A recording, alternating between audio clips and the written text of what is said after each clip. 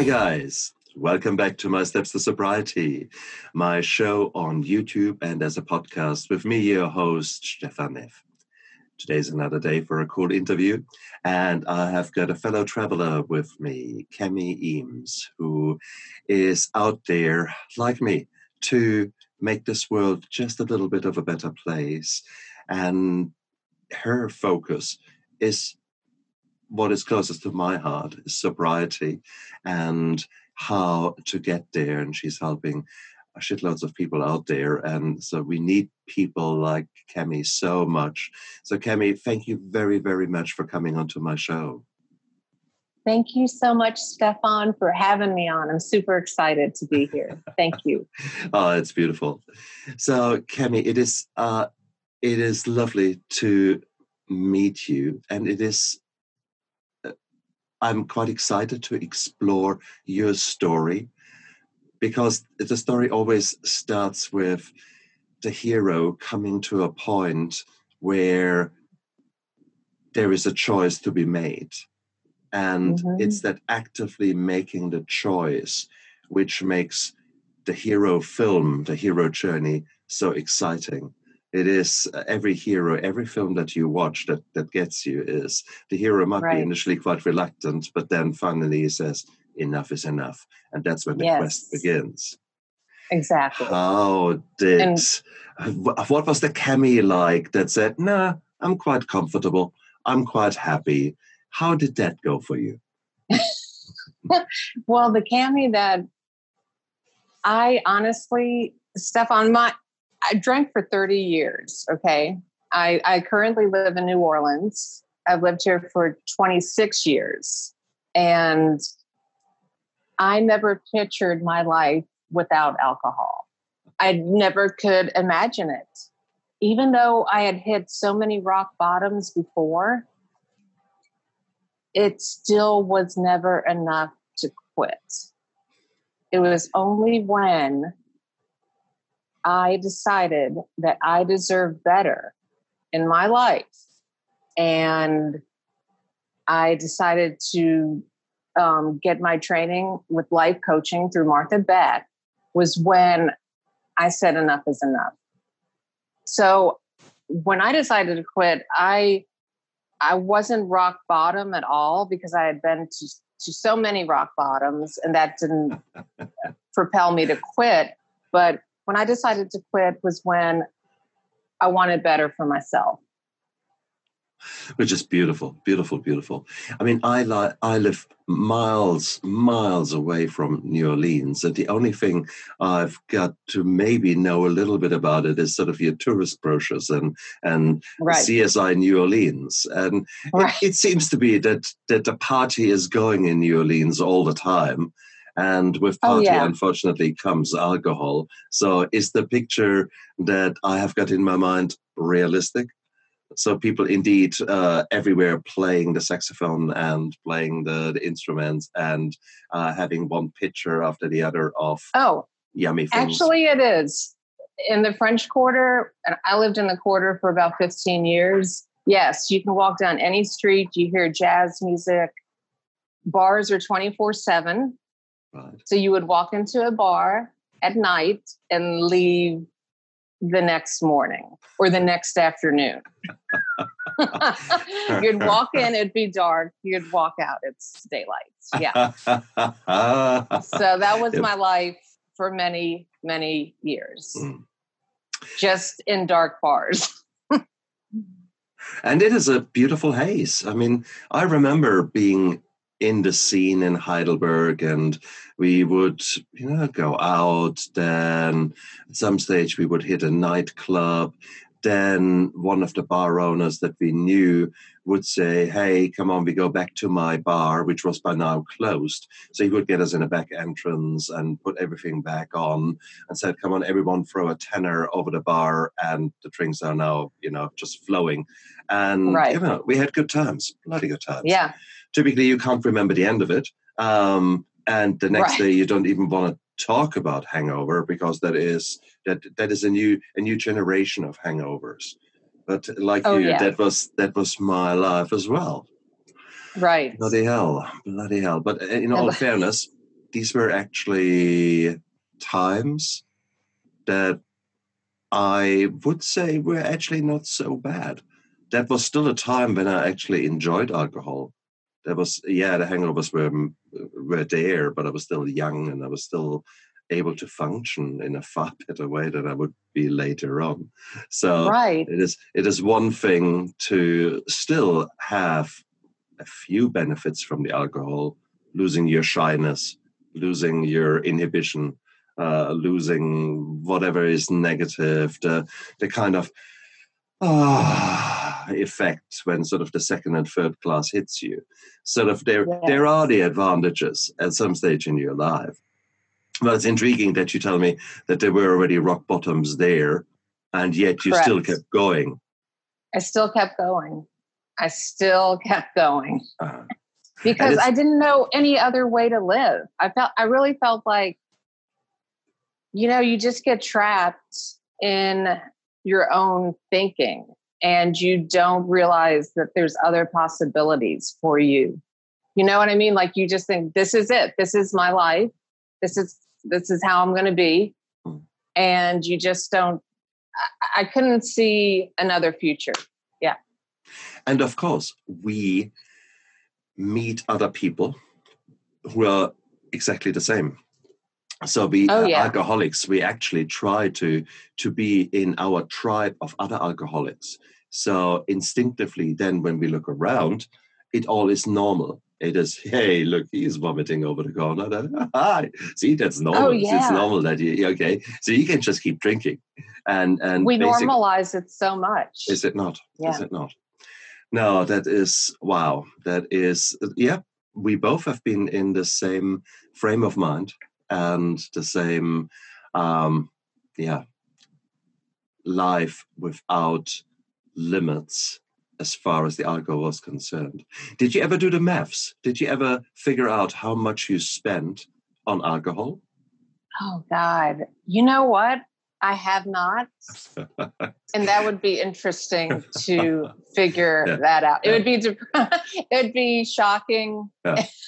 For me, it was conservatively $250,000 of just money for alcohol. And because a bottle of wine is here $15, something decent to drink. And I at least didn't want to have the Chateau de la Migraine, the worst of the worst. So I made sure I drink something that I had a chance of not so bad hangover. But yeah, 2 bottles of wine is a minimum. So that was $30 a day. Then I migrated to vodka. Well, a bottle of vodka on special offer, a liter bottle is $32 thereabouts. So it is all conservative figures. So because then, by the time you added it up, wow, it's a whole house that I could have bought just there, cash, no mortgage. There, just take it, now give me the house. Had I not been drinking. And that's without compound interest and etc. So amazing. So you guys out there, exactly. You guys out there, if you're still sort of enjoying a glass, then please don't get too upset if there's not too much money left at the end of the month, or that there's too much month left at the end of the money. Because let's mirror in front of your face. Right. So, okay, so it was not the money that triggered you, and it was not another rock bottom. So what the hell was the catalyst? What made you change your mind? So the moment that I said enough was enough was I was in Pismo Beach, California. I actually wrote a blog post about this called the one glass of wine I did not finish. Wow. And so I'm there with my boyfriend. We are at a meet and greet for my life coaching cohort. And at that, I always drank at dinner. Of course, I always drank anyway, but I always drank a glass of wine at dinner. And so I ordered a glass of red wine. And it had been a very emotional weekend anyway, with seeing everybody I was in training with and so forth. And I took a sip, and it was weird. It was just like, it just didn't go down right. And I looked around and I said, do you really want to do this, Cammie? Because one glass was never enough. One glass leads to 10 with me. I was a binger. I was a binge drinker. And that's when I said, you know what? No, I'm not going to go there. And I got back to New Orleans, and it was kind of slow. So I did indulge a couple of times when I got back to New Orleans, but then slowly but surely, I just no longer desired it anymore. I feel like we're all looking for feelings, right? For something to make us feel a certain way. So, and that's why you drink, or that's why you do whatever you do, right? I learned how to replace what I needed inside of me and not look for something external like alcohol. And that is the most powerful way forward. Once you actually create a life that is so beautiful that alcohol really literally interferes with you experiencing the joy of your new life. That's exactly how I am right now. It's yes, there's always the temptation to drink, but to then have the next day a day of hangover that will not subside until the evening, that's a whole day gone. A whole day. Yeah. Please, have you ever thought of how many days you've wasted, like hungover, or years that turned into years? Yeah. Make that quarter of a century, okay? Yeah. Yeah. Actually, yeah, that's about right, actually. That's about right. Yeah. Make it 20 years, okay? I'm clean and sober now 7 years, so therefore I need to give myself a little bit of credit. But it was a long time. It was a long time where alcohol was defining my life, and I defined myself as someone who has got a good social life, who has got a place where there is never no alcohol. And I wore it as a badge of honor. Yeah, there's always a drink at home here.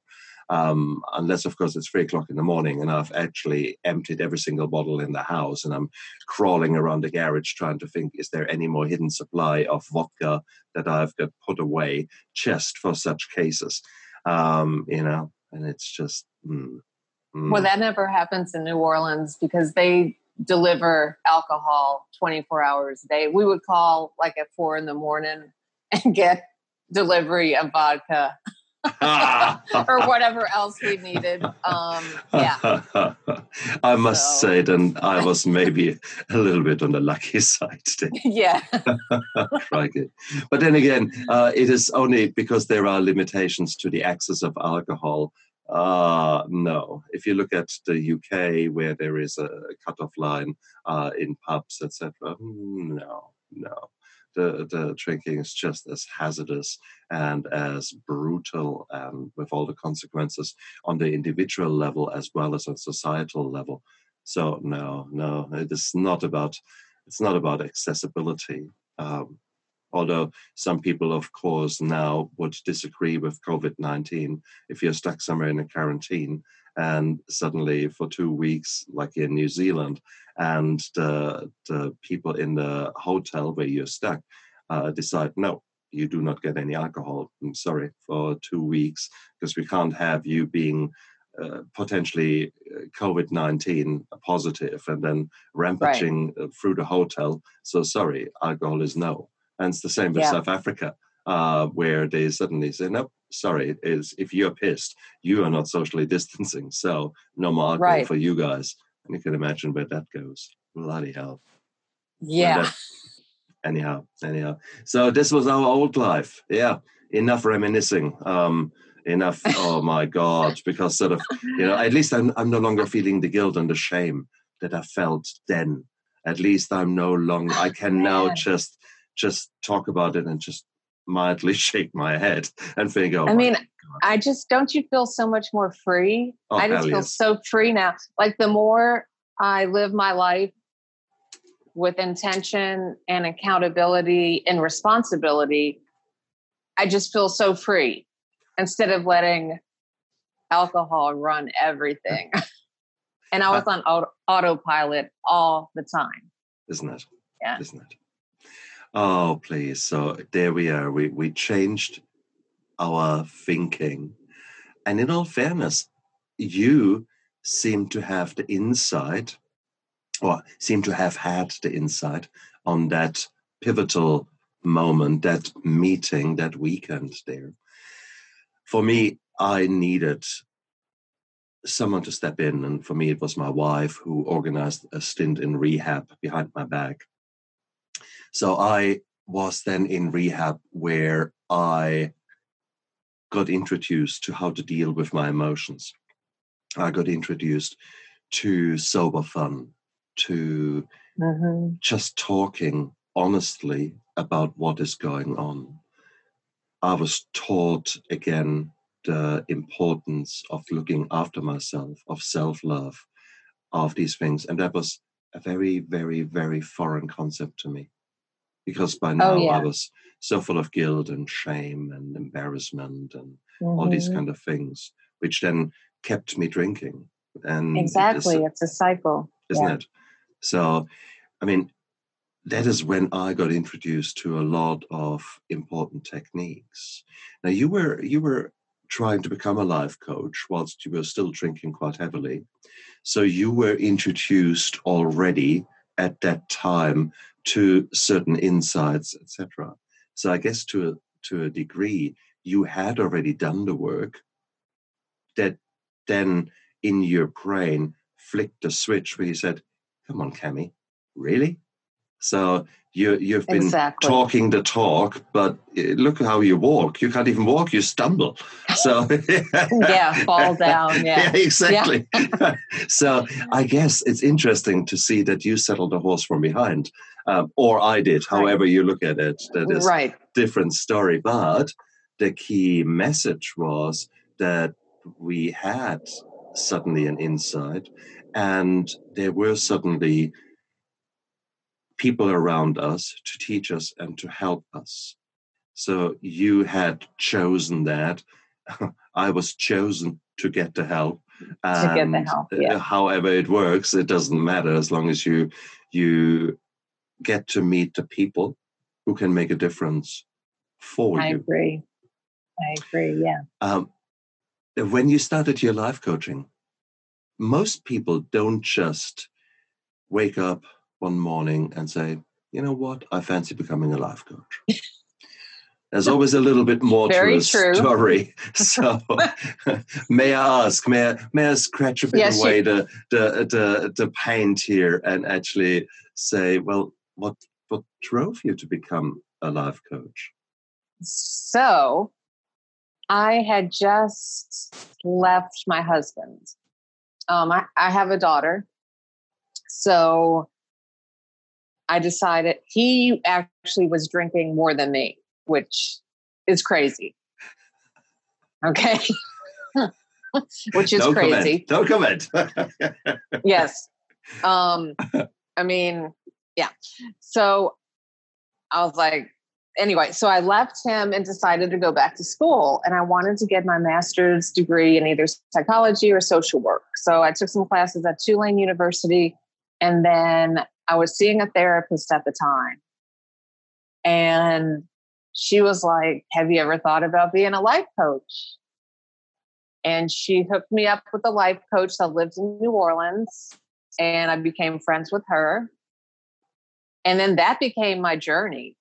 I started researching it and I said, you know what? This is more my style. This is more my style. So I decided to move forward with it and take the training. And here I am. Which is brilliant.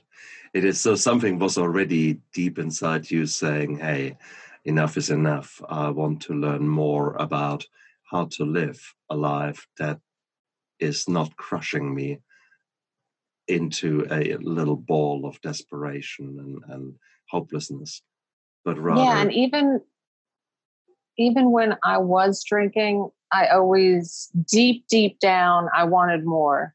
And I knew that I was a late bloomer. I always knew I was a late bloomer and I wasn't going to do anything till much later in my life. I just had this feeling. And yeah, so see, I was a go-getter forever, but even in my darkest hours, I mean, there is not a Tony Robbins CD I had not listened to. There is not any of the big self-improvement coaches whose book I have not had on my shelf. And obviously I was searching as well, but the grip of alcohol on me was so much stronger than the conscious efforts to develop myself into a being worth calling a human. So it is, the alcohol is an incredibly powerful thing. And I don't know how to call it. It is so much more than just a liquid with some molecules in there. It becomes a demon. It becomes a living thing that reinvents itself and tries to tease you all the time. It is like a oh, it's an entity. It's living, breathing. It's yeah. it is. It's alcohol is always more than alcohol. You know, it always represents or symbolizes more than alcohol. Like in each of our lives. That's what one of my clients, we were talking, and I said, "What does alcohol represent to you?" And for her, it represented freedom and independence. So it always represents something for each of us. Yeah. And you can go back. It's so the alcohol is today something that is so much out there. If you go back several generations, you had women starting to smoke, and you would have given them, for them, it was equally a sign of breaking the glass ceilings, of going out there and becoming the new you, redefining themselves. And so here you are. So we've got the cigarettes, we've got the alcohol, and the same applies to other lifestyles that people choose. There's always some good reason why that is. Now, most of the time, I would think it is trauma that causes us to drink, but sometimes there are secondary gains there, gains of. I always keep saying, for example, the smoko. If you were to say in your working life, "Oh, well, I'm actually a little bit tired now. I think I would like to take 5 minutes and have a glass of water." People would look at you, let's say in an engineer shop or so, "Oh, come on, you pussy, what's going on here?" And if you were to say, "Well, actually, I need a smoko now," everyone would drop their tools. "I come with you." And right. So here you go. So it's that kind of social engineering that definitely is so out there. And that's the other thing I wanted to talk to you. You described a beautiful point in when we sort of prepared for this interview. You were talking about the concept of self-love and sobriety being radical in Western society. What do you mean with that? With the way society is structured, learning or embracing love within yourself and learning to love yourself. I feel like in Western society, we are taught to compare ourselves to others all the time, to compete, to what does your inner voice say? Most of the time, mine says some pretty bad things about me, right? I mean, well, this was before, it's like negative thoughts about yourself all the time. Also, as far as sobriety goes, why is it looked on as something unusual if you say you don't want to drink? And it is. You go somewhere and you turn down a drink, people look at you like you're crazy. Is that still now?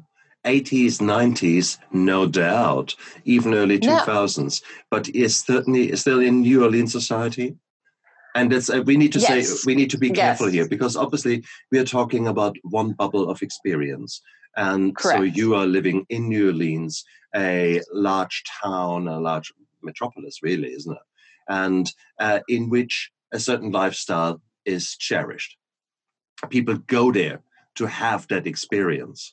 So maybe that is a little bit skewed in the expectations. But do you think that this kind of nearly sober shaming, that is reflective also of the whole of the American society? I do. I do. Yeah. This is, and indeed, then the next step, of course, is to say, well, America is America with quite a unique set of problems and issues. Let's keep that very broad. To compare that with Germany or to compare that with the UK or New Zealand is probably a bit more challenging. Yet, I actually agree with you that there is a certain tendency there to still hide, and the amount of shame, guilt, etc. that is out there is huge. It's not for nothing that we here in New Zealand have one of the highest youth suicide rates in the OECD. It is not for nothing that there are so many men in particular were affected with mental health problems here, because we are a very, very sportive culture. We are a masculine culture, hey bro, that kind of culture, and it goes for every level of our society. So it is difficult to open up. And I guess that's why I'm doing these podcasts and YouTube videos, because it is so important. It's so liberating once you have spoken up and spoken out that you are in trouble. And it's so humbling to then see others who often you wouldn't have thought that they would be the kind step up to the plate and come out and are there to give you just the time of the day and to say, shall we have a coffee? Come on, tell me what's going on. And this is so mind-blowing when that happens. It's so beautiful. Yes. No, amazing. So radical self-love. What do you do about it? So, for instance, we take care of the things we love, right? So think when you were drinking. I mean, there's no way you could love yourself. I mean, there's no way I loved myself when I was drinking that much or respected myself, right? I mean, I had to, and the funny thing is, you have it all inside of you. You just have to dig down, get rid of the walls, get rid of the barriers, and get to it. And it's an ongoing process. It's a lifelong process. And I am very aware now of my thoughts, of how I'm thinking about myself. I try to be very compassionate with myself now. And gosh, I mean, I was my own worst enemy, Stefan. Yeah, I was my own worst enemy. It's weird to see your lips moving, yet my words are coming out. And so, same here. It is the amount of negativity, but it doesn't stop when you stop drinking. I think that is a pitfall of all of us in modern day society. I think that trying to keep up with the Joneses, that cliche is so ingrained with us that we need to look a certain way. It doesn't matter how old you are, you need to be in the gym. It doesn't matter what you feel like, you need to have kale with some certain other superfood. And if you don't have that, if you have a piece of cake, you better go into the corner, you shame, you failure, and it is that kind of thoughts. And if you think about it, when was the last time anyone really said to you, Stefan, you are a failure? No one really has said that to me for a very, very, very long time. I'm a go-getter. I'm an achiever. So yet I define myself as a failure. And now listen to that sentence again. I define myself as a failure. Where the hell is that coming from? Why are we focusing on this bloody negative? It is, and these thoughts are out there. If I could just somehow switch a button and get rid of these thoughts, that would be beautiful, but I can't. Yesterday, I had quite a dark day for a number of reasons, and the amount, an onslaught of negative thoughts. I could only see negative the whole day, and it was brutal, and it took a lot of work by myself to step out of myself, realize what's going on, put the camera up there and sort of think, really? What's going on here? And analyze, why do I feel so bad? Now, there were external reasons. Right. Bloody well, yes. But most of it was going on in there. So exactly. I was my worst enemy yesterday, and it was brutal. But then again, I accepted it for what it was. And you just have to roll with the punches. You try not to make decisions in those states of emotions, in those when you're so dark down. You just need to accept, hang on, today you're not your best. And yeah, it was hard. It was really, really, really hard, guys. And here I am, 7 years sober. Here I am speaking to all these beautiful people out there. I mean, for Christ's sake, every time I do an interview, I've got an hour of therapy. You know, you can't be more active in your recovery than I am currently. Yet, there are still those times when my mind is just playing dirty tricks on me. And alcohol is nowhere to be seen. And it's still playing dirty tricks. So here you go. Kemi, there must be days like that for you too. What do you do? Oh, definitely. Or what do you tell your clients? How do you go about that? So on the days, and I have been feeling down lately, I notice that every time I try to, if I'm doing something like kind of up-leveling a little bit in my business, that's when the inner voice, the inner mean girl comes out. And she's like, what are you doing? You can't do this. I mean, imposter syndrome all the way. And so it's unbelievable, isn't it? It's exactly. And this is the thing.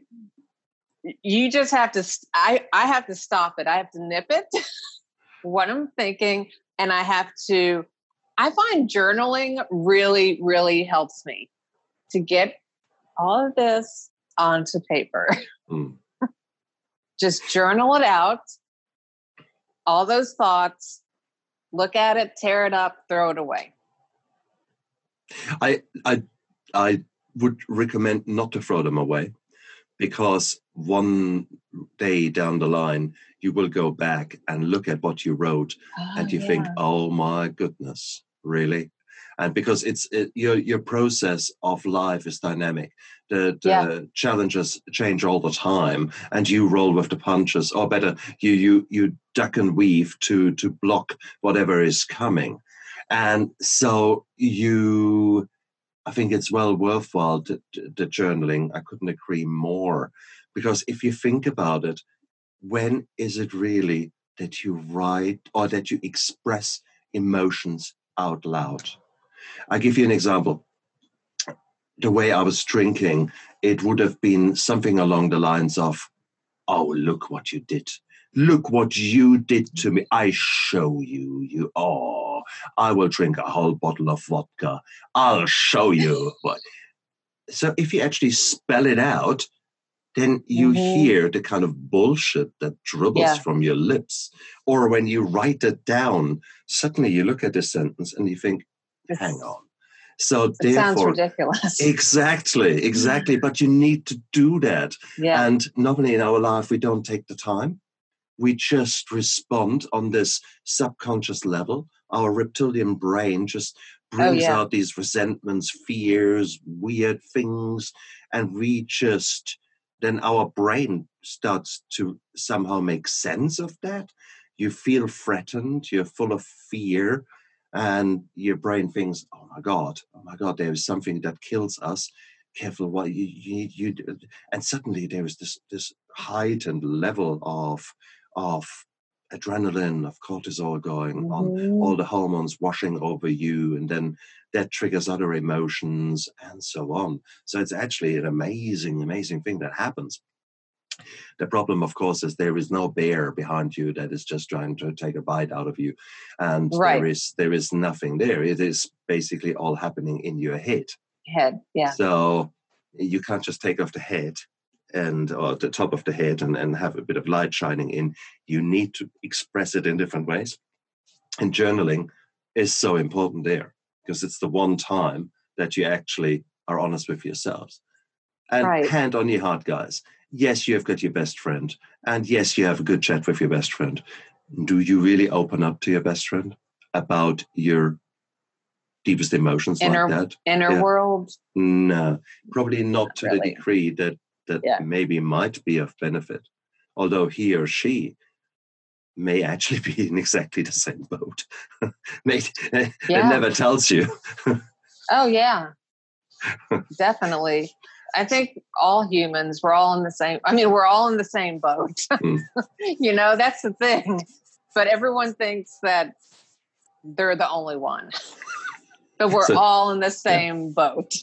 So true. Okay. I heard Martha Beck said, your most personal experience is the most universal. And I always found that fascinating. So your most personal experience is actually universal. So everybody as a human, everybody experiences this. Like your internal, So true, Kemi. I couldn't agree more, actually. So guys out there, listen up. You're not alone.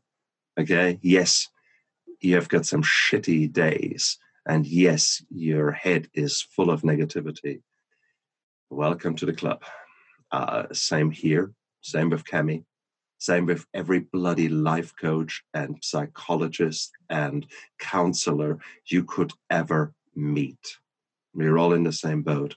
We're all having this kind of little devils on the shoulders that just keep telling us how shit we are and how dare we actually try to be happy, as if happy and joy and love is a bad thing. How dare we? You have not deserved to be happy.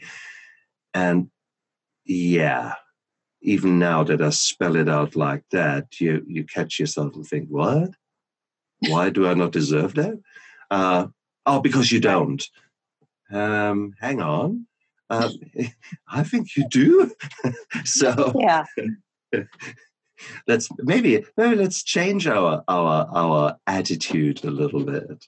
Are there tricks that you recommend to your clients to change their attitude, to change that stinking thinking into some different framework? Definitely, to be aware, if you don't realize there's a problem or you don't notice what's going on, you can't really change it. So be aware of your thoughts. I also tell my clients movement, dance, walking, running. I feel like it just shifts the whole energy, like all this energy in your body around you, it shifts it.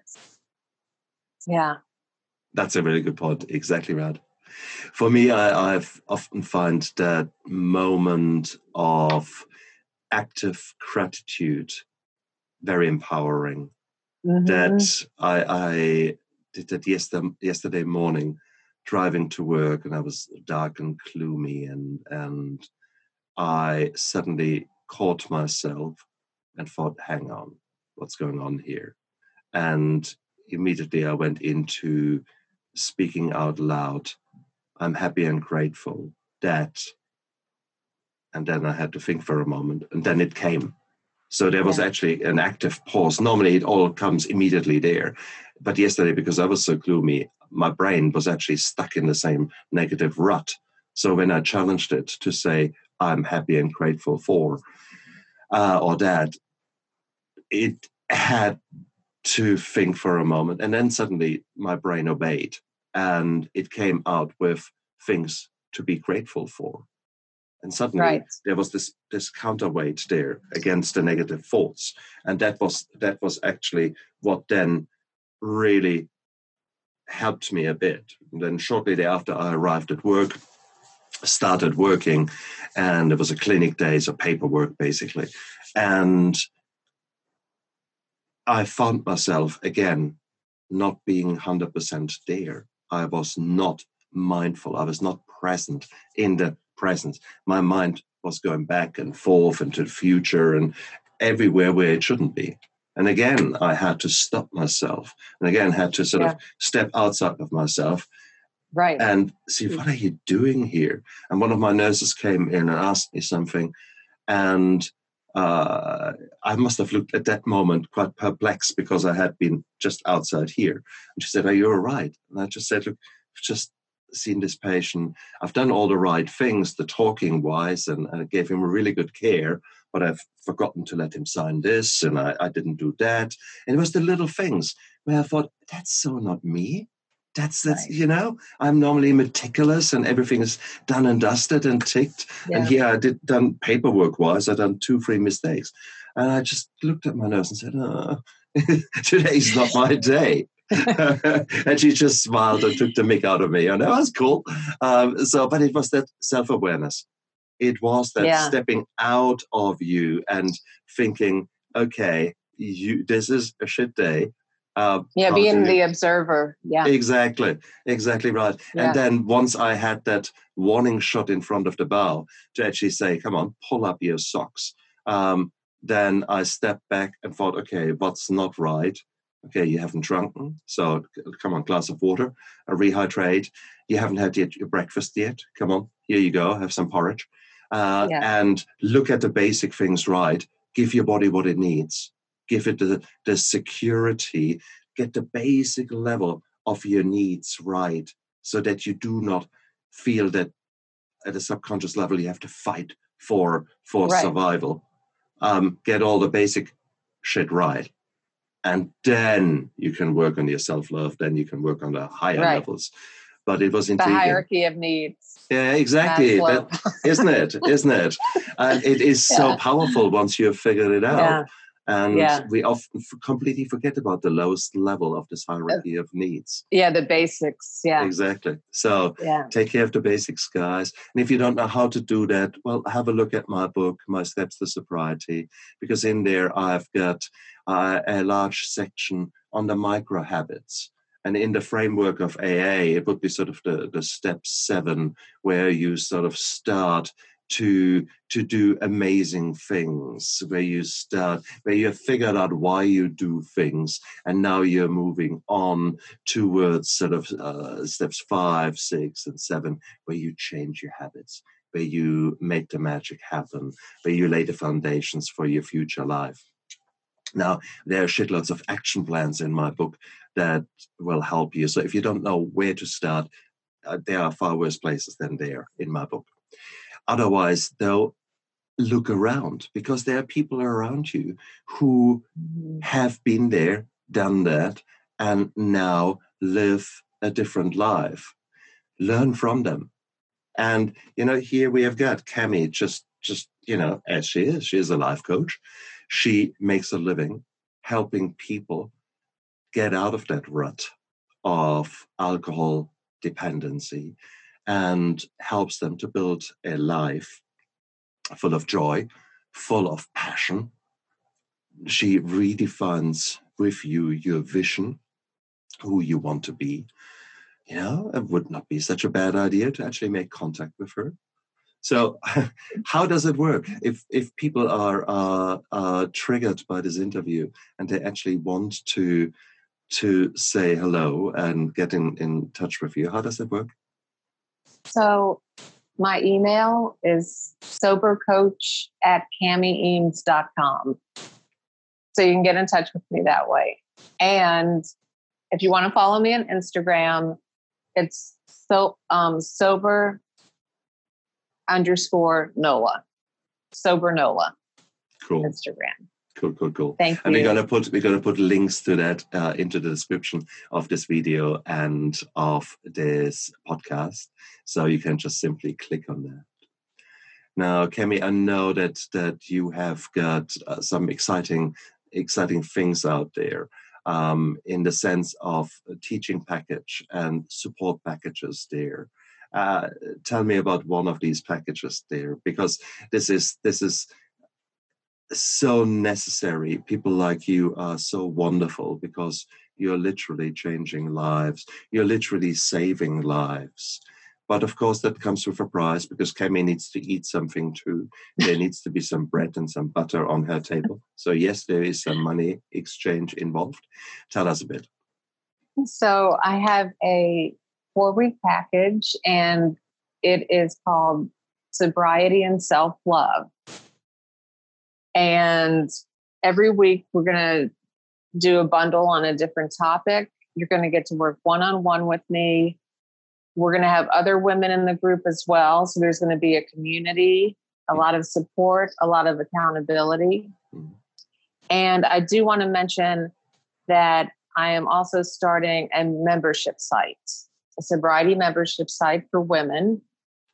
And I hope to have that up and running in September. It's beautiful. But what happens if you have the odd Y chromosome floating around? So, do you take on men as well? I've had one male client. I mostly have, it's weird. It's just like women are the ones that contact me. Yeah. I'm not against having male clients. Yeah. And it's hard, and that it only shows actually that we men have so much more work to do, because self-love and just the sheer word self-love is nearly something that you want to spit out as a man, right? Because that's it's not masculine. It doesn't sound masculine. That's exactly right. And it just shows.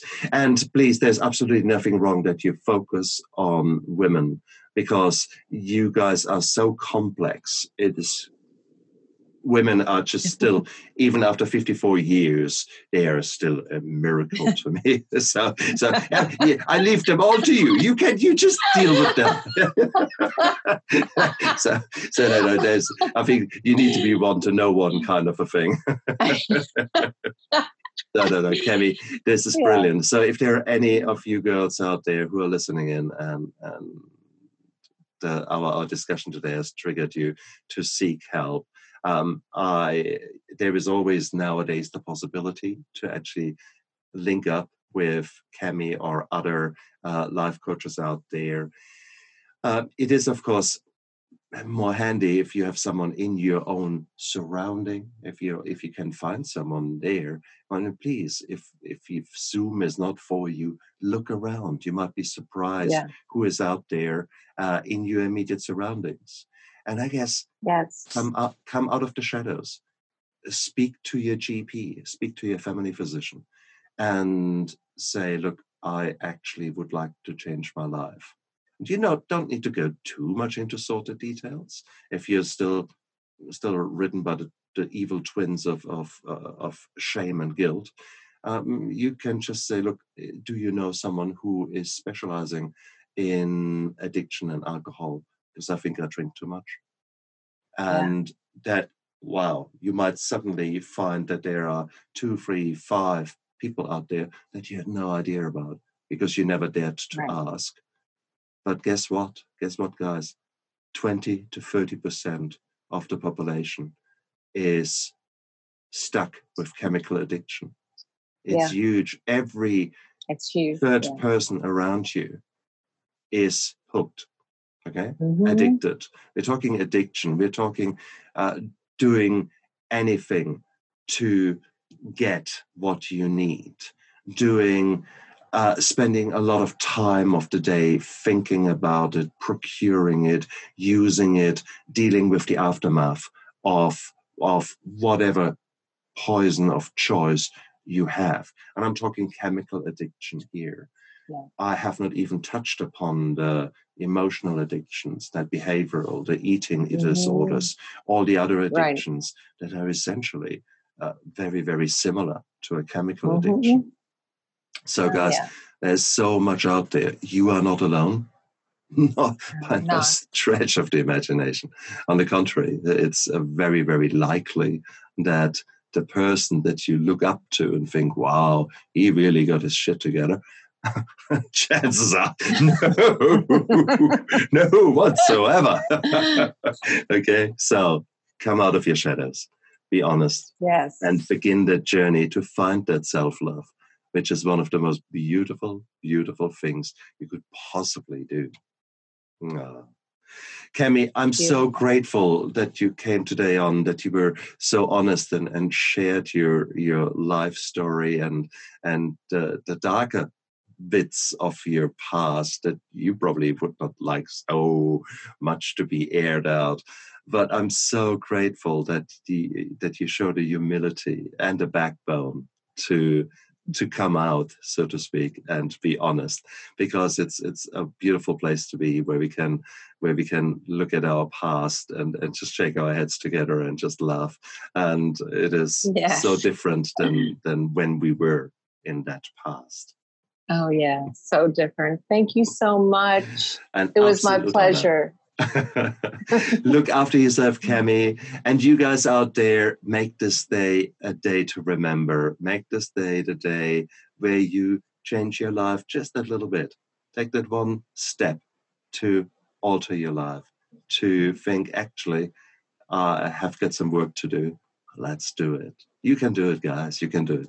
Go out there and carpe diem. Live that day. Yes. Bye. Bye.